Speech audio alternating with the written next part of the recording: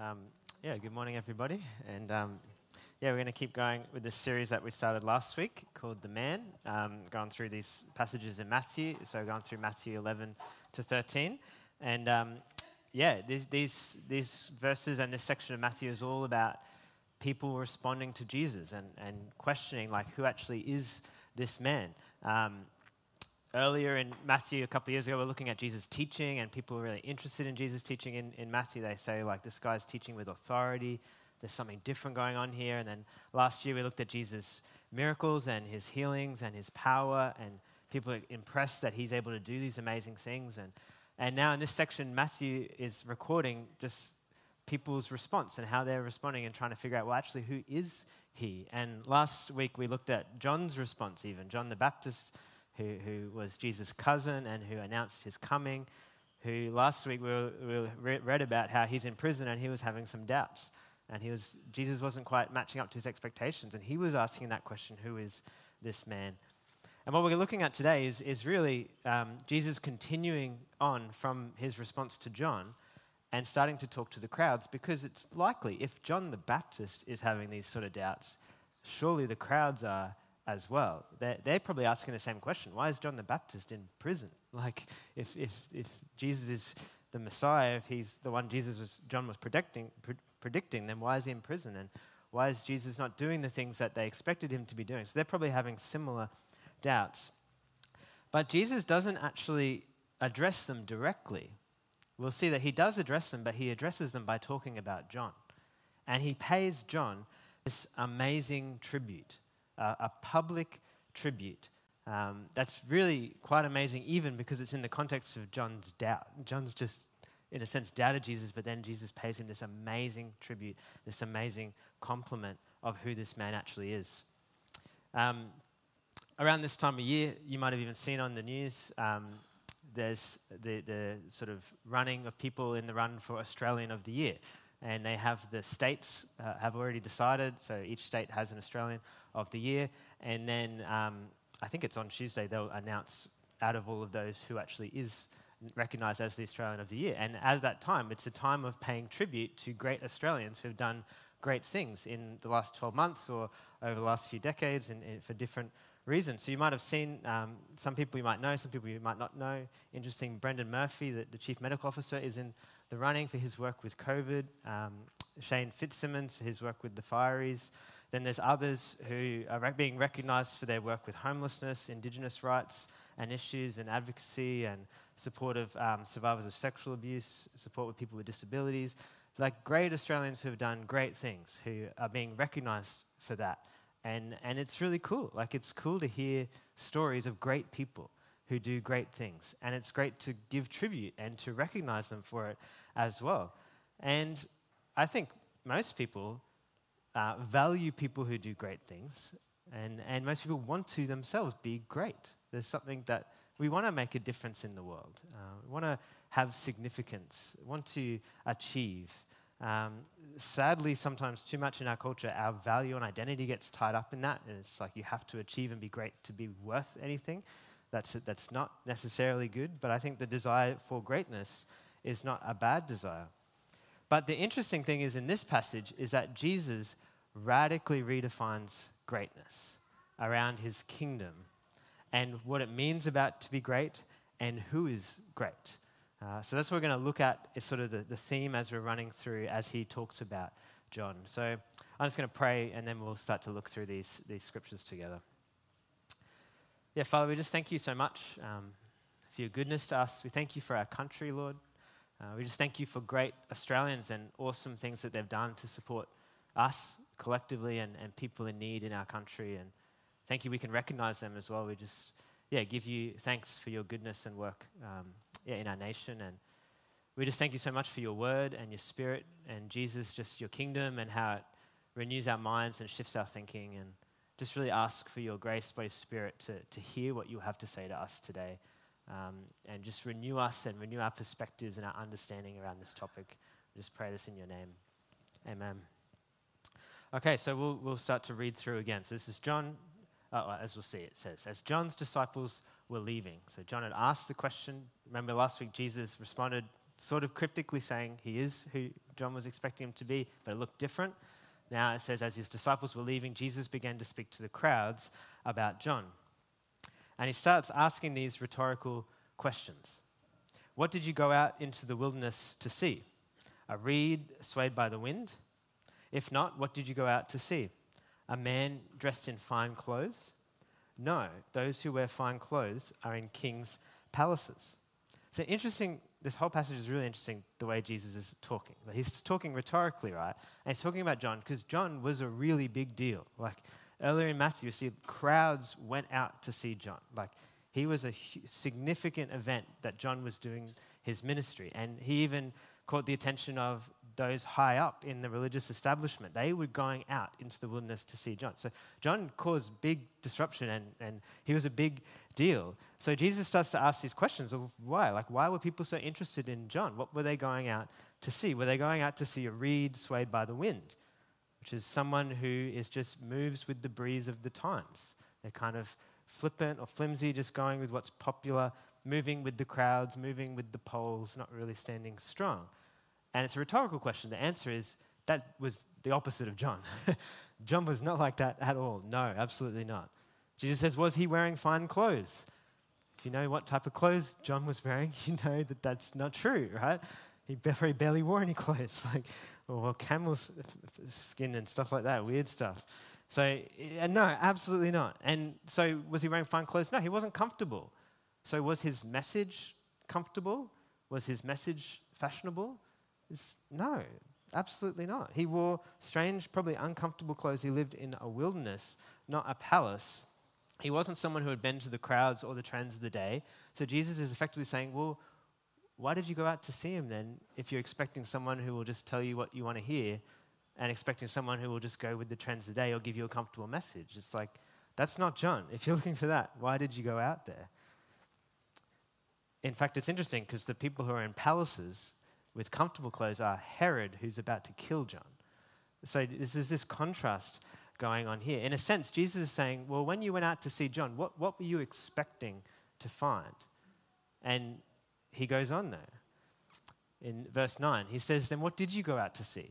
You weren't going out to see just someone go with the times or what's fashionable. You went out to see a prophet. Yes, I tell you, and more than a prophet.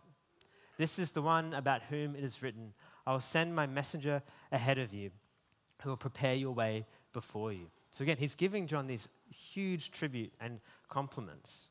And though John is in prison, Jesus affirms that he was and is a prophet that God is speaking to. He was not a pushover. He was a truth teller. He was not fashionable. He was uncomfortable, and he was challenging because he was a prophet. That's what prophets are like. They call people out. They call people to repentance. They speak the words of God, not what people want to hear. And it's amazing because John was the first prophet Israel had had in about 400 years. They'd been waiting for prophets since Malachi, and John was there. Jesus is affirming that what was happening with John was not just a religious spectacle. It wasn't just hype. It wasn't just crowds. It was actually a prophet, and more than that, a prophet who himself was prophesied. He was actually fulfilling Scripture. John was written about before he came and actually is coming in a fulfillment of Scripture. So you can see there's this huge tribute, right? He's a truth teller. He's strong. He doesn't speak comfortable messages. He's confident in speaking. He's actually a prophet. He's not just a prophet. He's a prophet who was prophesied, the one preparing for the coming one. And then there's this ultimate compliment where Jesus says, truly I tell you, among those born of woman, there has not risen anyone greater than John the Baptist. And we read that verse, you probably read it before. That's a profound verse, right? Who's the greatest person who was born by a natural birth in the world? Who would you think? Jesus says it is John the Baptist. I've got some math symbols today, if you like maths. It looks like this. All right? If you don't know that sign, it's the greater than sign. It's a crocodile. The crocodile eats the bigger number. So it's like John the Baptist is greater than anybody else born of a woman. That's a profound statement. If you're going to give someone a tribute, You're the greatest person ever born, right? Like, that's a pretty big tribute. Jesus actually places John higher than any Old Testament prophets, even. And I mean, this is the context of Israel and their story and their scriptures. When you think of who's the greatest man or woman, or if you think in the Bible, who's the greatest man or woman, most people would probably say Moses or David or Elijah or Joseph. Like, they're the stories we sort of talk about. And we know John's in the New Testament, but in sort of time periods, he's categorized as part of the Old Testament. A lot of people like John the Baptist, but I don't know if many people would say, oh, he's the greatest, right? But Jesus does. And it's interesting because effectively he's giving this tribute to these people who have gone out to see John, but they don't realize just how great he is and that they're in the presence of the greatest man born of woman, the greatest Old Testament prophet. And they're kind of just making up their minds about John. They're kind of just interested to look. But Jesus is saying, no, you don't really realize who he is. But again, he's talking about John, but he's talking about deeper things. And he adds this statement to the end of that verse. Truly I tell you, among those born of woman, there has not risen anyone greater than John the Baptist. Yet, whoever is least in the kingdom of heaven is greater than he. Again, this is incredibly profound. He's made this huge case of tribute to John, but then says, actually, John is at the bottom, or not even at the bottom, of the new thing that God's doing. And if you're involved in the new thing God's doing, you're above John, which is amazing. He's announcing a whole new era. It looks like this, right? Everyone born of woman, actually John is the greatest, but out of the greatest person born natural birth, the least person in the kingdom is greater. Like, that's amazing. He's saying these people who are involved in the ministry of Jesus are greater. They're the least in the kingdom, even insignificant followers of Jesus, but ones who get to be involved with what he's doing are greater than John. Because John announced it, but he wasn't really involved with it. He was in prison, he was separate, he was a part of the old. This is also highlighting the fact that ultimately those who are in the kingdom are those who are born of a spiritual birth, who have a new birth. There's a contrast of those born of woman and those born of the Spirit. Those born of the Spirit who are involved in the new thing God's doing, even the least are greater than the greatest of the old. And this is not to devalue John at all. It's just simply to say something totally new has come. And the totally new is greater. The least of the totally new is greater than the greatest of the old. One commentator I was reading was giving an illustration of like a horse and carriage. You guys remember when anyone go around in horse and carriage? No, you guys aren't that old, I don't think. But imagine that, like everyone's going around in horse and carriage. Maybe you have a business. You're like the best ever horse and carriage. You don't make horses, but carriage maker for the horses. Right? You're the best ever. You've got the best business. You're the greatest person in the land. And then one day you find out that the car's been invented, a motor car. And all of a sudden, you could be the best carriage maker in the world, but the worst mechanic is going to be better than you, right? Because all of a sudden, people want mechanics. It's just a new era. And it's a bit different because John is not just replaced. He's actually been pointing towards this. But he's been pointing towards it, but he hasn't actually quite entered into it. But Jesus is saying those who enter into it are actually greater. He keeps going, though, because he's talking about the kingdom. But again, he's addressing the crowds and their issues. He says this, from the days of John the Baptist until now, the kingdom of heaven has been subjected to violence, and violent people have been raiding it. For all the prophets and the law prophesied until John. And if you're willing to accept it, he is Elijah who was to come. Whoever has ears to hear, let them hear. Again, if Jesus says something like that, he's kind of talking cryptically, and he has to, because you can't just come out and claim to be a king or claim to be a Messiah because you get killed, like John's about to get killed from Herod. So he's being subtle, he's being cryptic, but actually, when we look at what he's saying, he's not being that subtle. He's being pretty open about who he is, but he's saying you have to listen carefully to hear what Jesus is saying to the crowds. Because he said, John's the greatest, right? Those who are involved in the new thing are greater than John. Jesus is the one who's been announcing the new thing. So who is Jesus? The law and the prophets, he says, prophesied until John. This is a pretty big claim. He's saying, you know, all the Old Testament prophets, all the Old Testament scriptures, they're coming to their climax and they're basically finishing up now, like is what he's saying. Right? They lead up to this point. And then he goes on and says, if you're willing to accept it, he is Elijah who was to come. Now, if you know a little bit of background of biblical prophecy, the end of the Old Testament in Malachi talks about the coming of Elijah. And Jews were waiting for that. They were waiting for this Messiah, this king who would rescue them. But they had this prophecy that Elijah would come first, which is why people were kind of like, is Jesus Elijah? Is John the Baptist Elijah? When you read the Gospels, people are wondering, who's Elijah? And Jesus says, if you're willing to accept it, John is Elijah. He's the one who comes before. So he's kind of using these cryptic if-then statements, but not saying it. It's like this. If John, then who is Jesus? If the law and the prophets finished with John, who does that make Jesus, right? If John is Elijah who is to come, who does that make Jesus? And he doesn't come out and say it. And what we actually find is that he has been talking about John, but actually he's been talking about himself. But he's been talking about himself by talking about John. Because if John is who he says he is, then who does that make Jesus? If John is greater than everyone born of woman, if the least in the kingdom is greater than John, then Jesus is the greatest one. He's the Messiah, he's the King, he's the fulfillment of all Old Testament scripture. He's the center of history, the greatest person ever. Michael Wilkins is a quote, he says it like this: John is the greatest of those born during the Old Testament era because of his crucial role in preparing the way for the Messiah and his kingdom. His mission was great because of the greatness of the one he introduced. So why is John the greatest person? Because again, John the Baptist is a cool guy, but it's like, would you really pick him as the greatest person ever born? Like he's probably not in books like that, greatest 100 people, he probably doesn't a picture there, right? Why is he according to Jesus?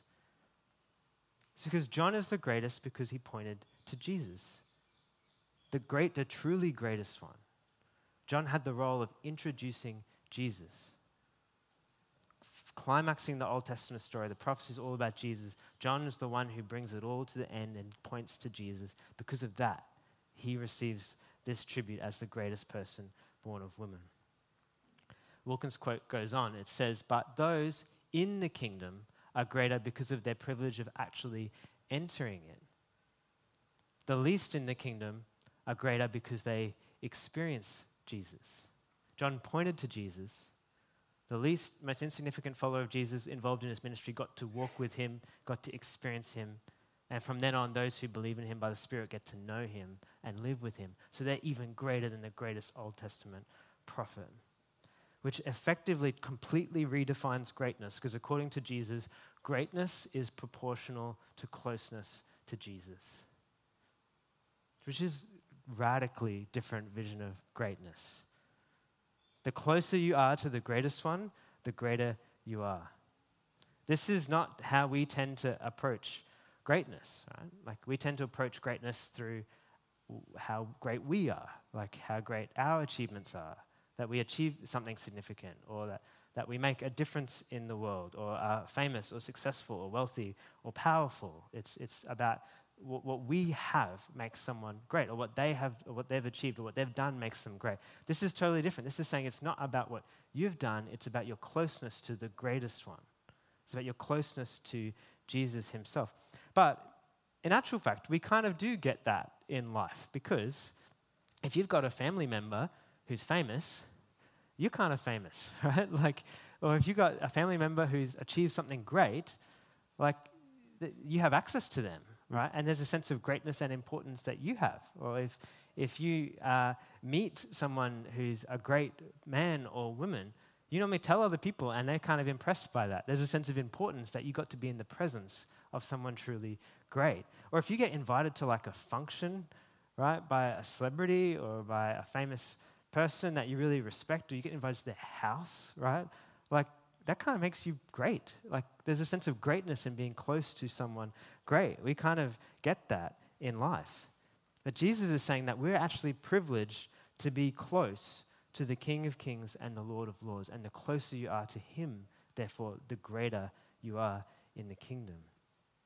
Which is an amazing thing that we actually have access to Jesus. That if we have faith in him and know him in his kingdom, according to his definition of greatness, we're greater than John the Baptist and all the Old Testament prophets. Which is a profound thing to think. I think it's amazing because this redefinition of greatness basically means that anybody can be great, right? Anybody can be great because anybody can come to Jesus and enter the kingdom. He has done everything necessary. All that we need is to trust him and know him, and we can find our greatness in his greatness by being connected to him. You don't have to have skills and abilities. You don't have to achieve great things to be great in the kingdom. You just need to have a heart, and you need to have faith to recognize Jesus and surrender to him. You can be least in the world's eyes. You can be poor. You can be insignificant. You can not even be able to get out of bed. And you could be incredibly great in the kingdom of God because you could be incredibly close to Jesus.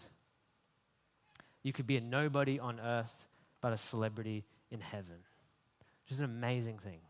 Right? But there's a bit of a clarification that you might have picked up in these verses. There's a bit of a strange verse that helps clarify what this means. Because in some ways, when you talk about people being great, greatness and importance often links up with things like comfort and security and safety and wealth and protection. But we'll see that that's not necessarily included in this definition of greatness. There's this verse that we read in verse 12. It says, "From the days of John the Baptist until now, the kingdom of heaven has been subjected to violence, and violent people have been raiding it." This is a really strange verse. There's heaps of different interpretations of it. I don't have time to go into them now. Some people interpret it more that the kingdom of heaven is coming violently. I kind of came to the conclusion that I don't think that really works the best in the context and the grammar. What seems to make the most sense is this is talking about violence against the kingdom, that the kingdom is being subjected to violence, people are raiding it, people are attacking it. And in the context, we see that John's in prison, right? Like there's violence. He's about to be beheaded. There's violence that's been done against the kingdom. There's already some stirrings and people upset with Jesus, and we know the violence that ultimately will come against Jesus. And again, that's kind of where the people are doubting, because they're like, well, if John's so great, why is he in prison? And later on, people will say, if Jesus is the Messiah, why is he on a cross? Right? Like if you're that great, if you're the greatest person ever, why are you suffering? Doesn't seem to make sense. But we see in the kingdom, greatness in the kingdom does not exclude suffering. Because the greatest one in the kingdom is the one who suffered the most, Jesus. We can be great, but it does not mean comfort or protection. It does not ensure that kind of safety. In actual fact, it seems more to correlate that the greater you are in the kingdom, the more likely you are to suffer in some ways because of the context in this world.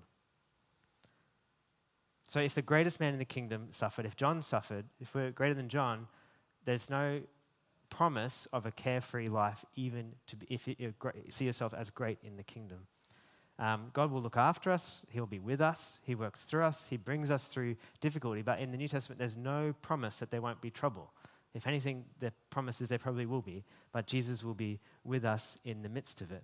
And it's interesting because if we would expect, oh, well, this is great, like John's great, Jesus is great, in the kingdom we can be great, if we would expect that that means safety and security and ease and no trouble, then we're going to have a false expectation. And maybe Jesus' questions about John, he could kind of ask about us as well. Like if we expect that following Jesus should be comfortable and easy and not have trouble, it's like, really? Like, what do you expect following a crucified Messiah? Like, Jesus kind of says that. Like, this is where I'm going. What do you expect? This is what happened to Jesus. If we're aligning ourselves with the one the world rejected, what do you expect? Like, we should expect suffering and to be rejected by the world. That's what happened to Jesus. What do you expect if Jesus is telling us about an upside-down kingdom? Surely his kingdom is going to be different to our expectations. He's going to challenge us. We kind of should expect that, where he challenges us that the greatest one is the one who serves and gives his life.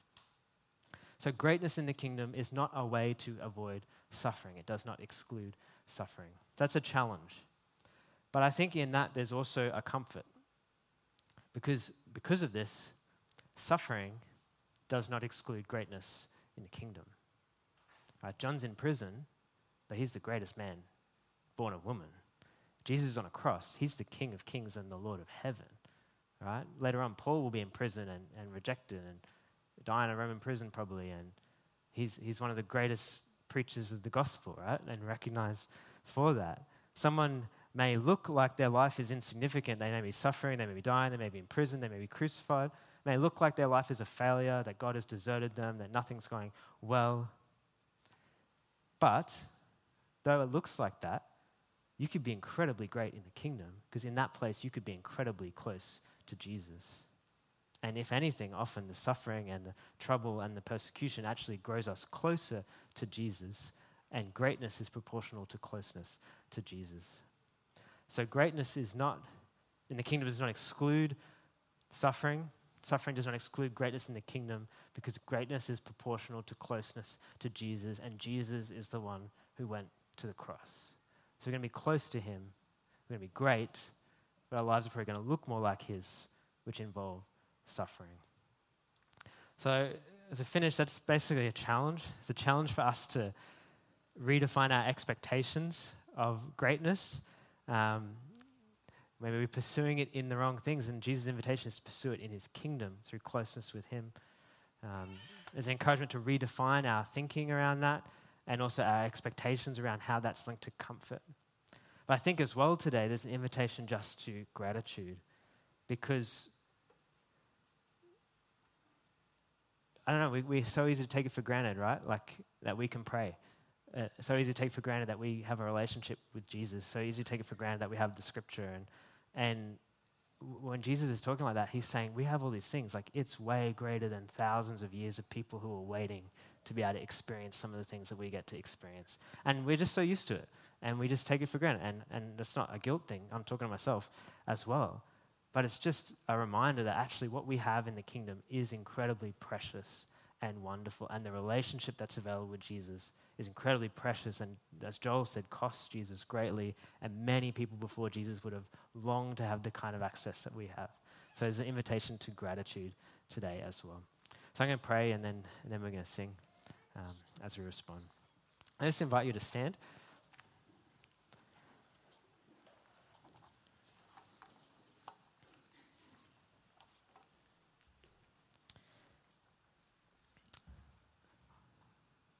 Yeah, we just ask Jesus that, your word, as we read it and hear it, and you just challenge us in our thinking, would it go deep into our minds and renew them?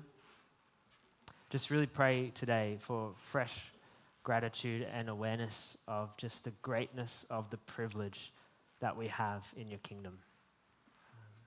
It's so easy to take for granted, Lord, and we just ask you to open our eyes afresh, that we have access to the Father through his Son. We have your Spirit, we have your word, we have your forgiveness, we have your grace, we have closeness to you, which makes us great.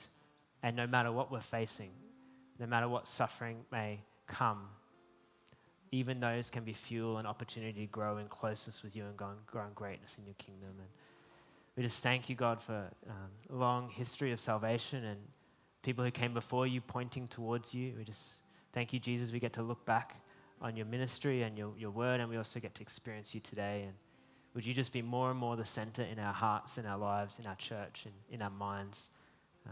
Take your place and show us who you are. And we just honor you this morning in your name. Amen.